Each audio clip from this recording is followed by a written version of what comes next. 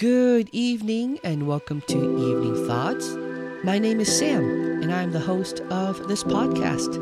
I am a Christian and a follower of Jesus, and currently I am working as a Navy chaplain. Before joining the Navy, I was a hospital chaplain, and I believe that these two unique life experiences have given me a window to pain, suffering, and grief, and how to navigate that as a Christian. I want to minister to you, and I want to help you in any way if you find yourself in seasons of heartache and point you to the gospel, because I believe that Jesus is the greatest hope that we can find in this world and the life to come, no matter what season of life that we may find ourselves in. Before we begin, I do have a podcast-related update for you. I now have my own website. My website is called theeveningthoughts.com, and on that website you can find all my previous episodes as well as some really neat new features. For example, now you can leave me a voice message. When you go to the website, there is a tab to the right. Just click on that tab and record your message. I would love to hear from you, whether it is a prayer request or a comment, and I'll pray for you on my next episode or respond to your comment as soon as I can. If you prefer to write to me, you can also click on the contact tab on top of the page, and I will ensure to get back to you as soon as I can as well. Lastly, I have begun to write blogs. On that same website, you can find my blogs under the tab on the top of the page entitled Blog. Let me know how I can continue to improve my website or what you think of the new layout. Again, my website is called theeveningthoughts.com, and my goal is to stay connected with you and make it easier for you and I to stay connected as time moves on. As some of you may know, my wife and I are currently houseless. We are houseless but not homeless. We're just about a week out from permanently flying out to Japan, and we will live in Japan for the next several years, God willing. And because we'll be gone for so long, we have been visiting my parents in Colorado. And I've shared this in my previous episodes with you, but my dad has stage 4 colorectal cancer. He was diagnosed with it in 2017, and to our great joy, he has outlived all expectations with regular visits to his oncologist and bi-monthly chemo treatments. I can't say, though, that the last several years have been pleasant for him. You see, his cancer is growing and spreading. His treatments has allowed him to live on to this day, but we have observed cancer slowly taking him from us. Now, I know I talk a lot about grief and death on this podcast, and I think it is because the reality of our family right now is centered on his death. And by talking about it, I'm able to process my experience. And at the same time, I hope those of you who have gone through similar things in life may find that you are not alone. Personal and family illness can feel isolating at times. And my hope is that if you clicked on this episode because the topic hits home for you, I hope that you will find some level of connection with me and feel less lonely, and that you're not in it all by yourself. The topic of this episode, as you know, because you clicked on it, is when death comes slowly. Last week, my podcast episode was entitled When Death Comes Suddenly, and I talked about the unique grief that a person goes through when the unexpected happens. But what about when death comes slowly? What about when, at times, the anticipation of death of a loved one happens over a span of months and even years? As I've said, my wife and I are here with my parents in Colorado for the last week, and I've been in the emergency room twice because my dad has had ongoing non-stop diarrhea related to his colon cancer. I think we counted that he was going to the bathroom like 30 times a day. Can you imagine how exhausting that would be? And so I've taken him to the emergency room twice in 1 week, and each time I took my dad to the hospital, my mom has said that she didn't know if it would be the last time that she would see him alive. You see, my dad is in the latter stages of his stage 4 cancer, and our family is going through what is called anticipatory grief. Anticipatory grief is loss before something happens. Both a person dying and the family members can feel anticipatory grief. Often it is accompanied by anger, sadness, tearfulness, loneliness, guilt, fear, isolation, fatigue, and exhaustion. And for some, apathy can be signs of anticipatory grief.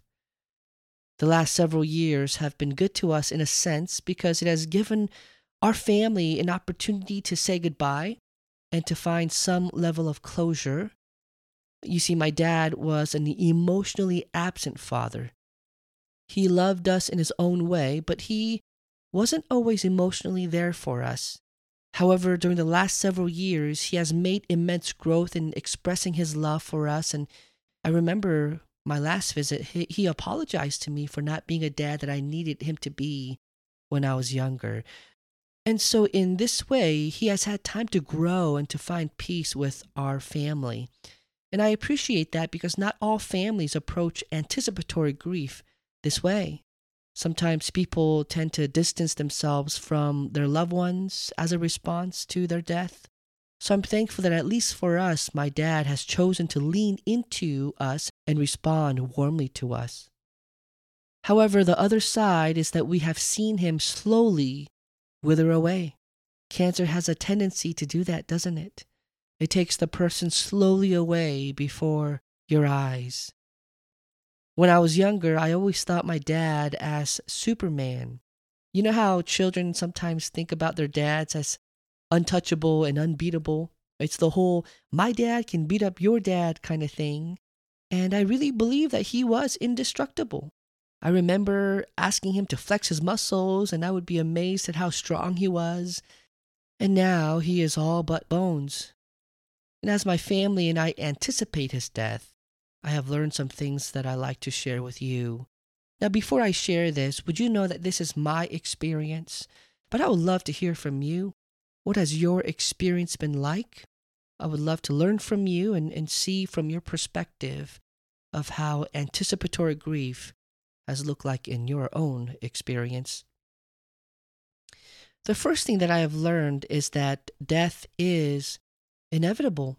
On one of the ER visits, my dad slumped into the passenger seat of my car, and he jokingly said, "Well, it turns out that I'm not a god. I guess I'm human after all." And although it was a joke, and I do love that he maintains his humor through all of this, I think that some of us can relate to that. When we're young, we think that we're immortal and untouchable, and that can feed into our fearlessness and tendency to take risks that our bodies are not ready to cash.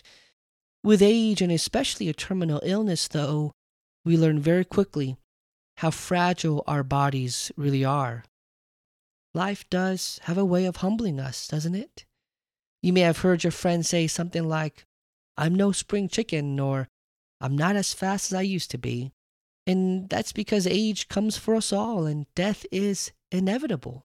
As my family anticipate my father's death, it reminds me of my own mortality.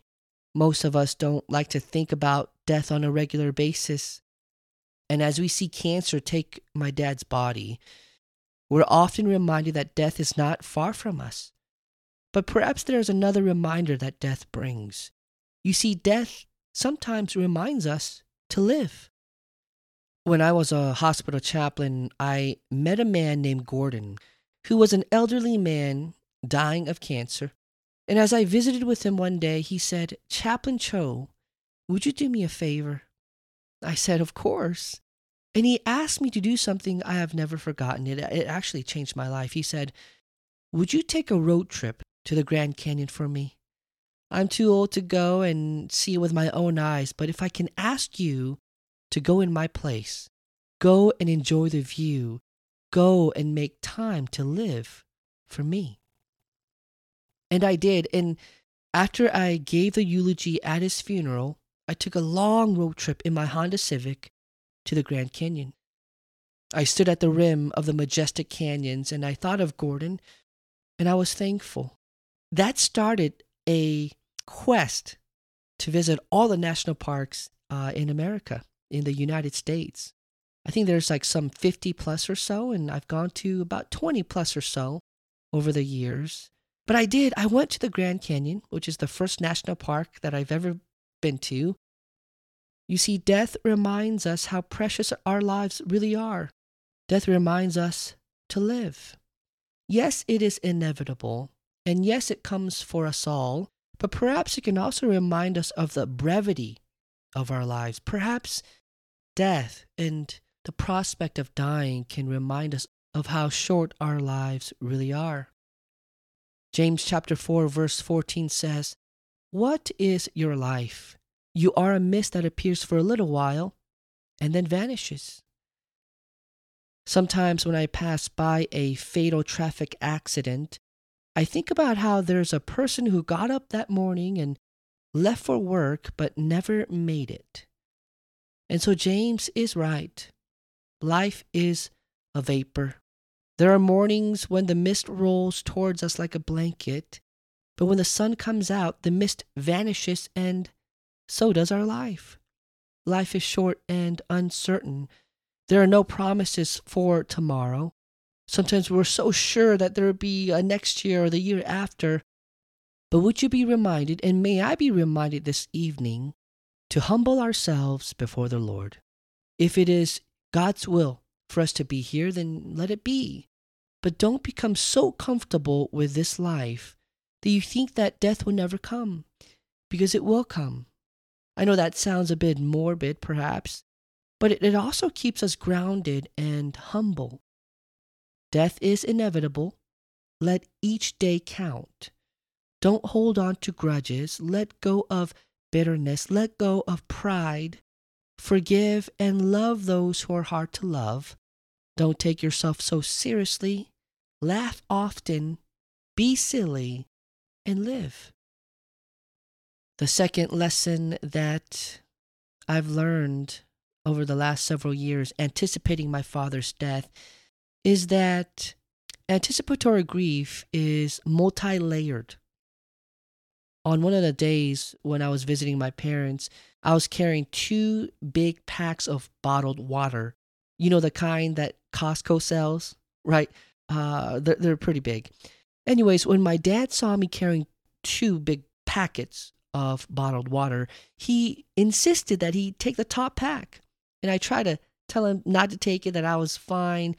But stubbornly, he took the top packet, and I saw him stagger. And although he safely made it inside the house, he immediately went to his room and monitored his oxygen level. His oxygen level had plummeted, and he had to take a couple minutes to recover. And when he found the energy to say something, he said something like, "Gosh, I wasn't expecting that to be so heavy and that it would take so much out of me." Anticipatory grief brings a multifaceted form of loss. For some, it is realizing that they're no longer able to do the things that they could do. Maybe they feel a little helpless and more limited than they like to admit. Anger is usually a close cousin to feeling helpless, as your body betrays you and prevents you from doing things that you once enjoyed doing. And I saw that in my dad. My job as a Navy chaplain takes me away from living near my parents, and my next set of orders is taking me halfway around the world to Japan. My oldest sister has taken a bulk of the responsibility of taking my dad to his appointments and functioning in part as a caretaker. And I can't imagine what the last 5 years has been like for her.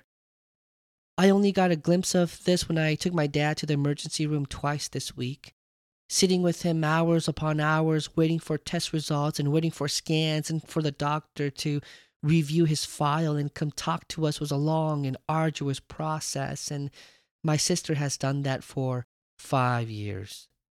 But she does it day in and day out. She sits with my dad when he goes to his oncologist. She sits with him as the nurse comes and draws blood from his port on his chest. She's been there the whole time. And it was my sister's 45th birthday this week, and we threw her an intimate and small birthday party with just our small family. And we had a good time, but it was a bit solemn. Perhaps in the back of our minds, we all realized that this may be the last time he would celebrate her birthday. Before I left, I thanked her for all the hard work she has put into taking care of our dad. She just smiled, and that smile told me all I needed to know, that she would do it all over again. For my mom, I have observed that she is dealing with the imminent loss of a life companion. If my sister is one part of his caretaker, my mom is the other half. But her grief is a different kind of grief than our own. Can you imagine being with someone for over 47 years and watching that person slowly die? My dad has been with her most of her life and has done almost everything for her. She has leaned on him for most of her adult life, and the prospect of not being with him frightens her. I can understand that. From the day when my dad was diagnosed 5 years ago, she has made it a mission to prepare all meals for my dad. I imagine this is her way of controlling something in a situation where she feels mostly helpless. And she does such a great job, and I think part of my dad's endurance this far is her feeding him food that is healthy and good for his body to digest. She often talks about not knowing what she would do when my dad dies. I had an opportunity to sit down with her and talk to her about her grief, and she talked about how she's scared and doesn't know what to do after my dad dies. She talked about her own death and the desire to not live too long without my dad. And she looks at her death with anticipation and excitement because she gets to be with Jesus and she gets to be with my dad. And I pray that that would happen soon, that there would be no delay. I know it sounds strange for me to say that, but as a Christian, I know that she's going to a better place and that she's going to be with my dad in the appointed time that God has allotted. I pray that she would be with my dad as God allows. I am thankful that our family have been able to lean on each other. It makes losing my dad less scary, and it makes it less lonely. Now, there is no perfect way to prepare for the loss of a loved one, but to a certain degree, I think our family is doing the best we can. And perhaps that is the best thing we can ask of one another. We do the best with what we have. Some say that anticipatory grief makes the death of a loved one easier, in a sense, because you've had time to prepare. I'm not so sure of that. Perhaps to a point, but to a larger degree, grief cannot be quantified, and the level of grief that happens after a person's death varies. Whatever may come, though, the best thing to do is take your grief to the Lord, and we take our grief to the Lord all the time, and entrust it to God and let God handle your grief and bear it with you. He is stronger than you or I. He can comfort us in a way that no one can. How about for you? How has anticipatory grief looked like in your own life? Who have you lost in your life that you are grieving for? And how are you doing in your grief? Do you have family or friends that you can lean on? If you're part of a church, then lean on your existing support structure. If you don't belong to a church or a support group, then feel free to message me at theeveningthoughts.com, and I'd love to pray with you and hear your story. If you're able, would you pray with me? God, you understand our grief. You know what it's like to lose a loved one because you sent your only Son into the world to die for our sins. And Jesus, you died for our sins on the cross. You were sinless. You didn't do anything wrong. And yet you chose to die for rebellious sinners. But you did not stay dead. You are alive. You are interceding right now on our behalf to the Father. Thank you that you know what we go through. And during our time of grief, would you comfort us by your strength and your might? In Jesus' name we pray. Amen. Well, that is it for me this evening. Thank you again for joining me. I hope that this episode was helpful for you as you navigate your own grief. Let's not do it alone. Let's talk about it. Let's not carry it by ourselves. Let's help each other grieve well. I hope that you have a wonderful rest of your weekend and take care of yourself. And as always, peace and blessings. Good night.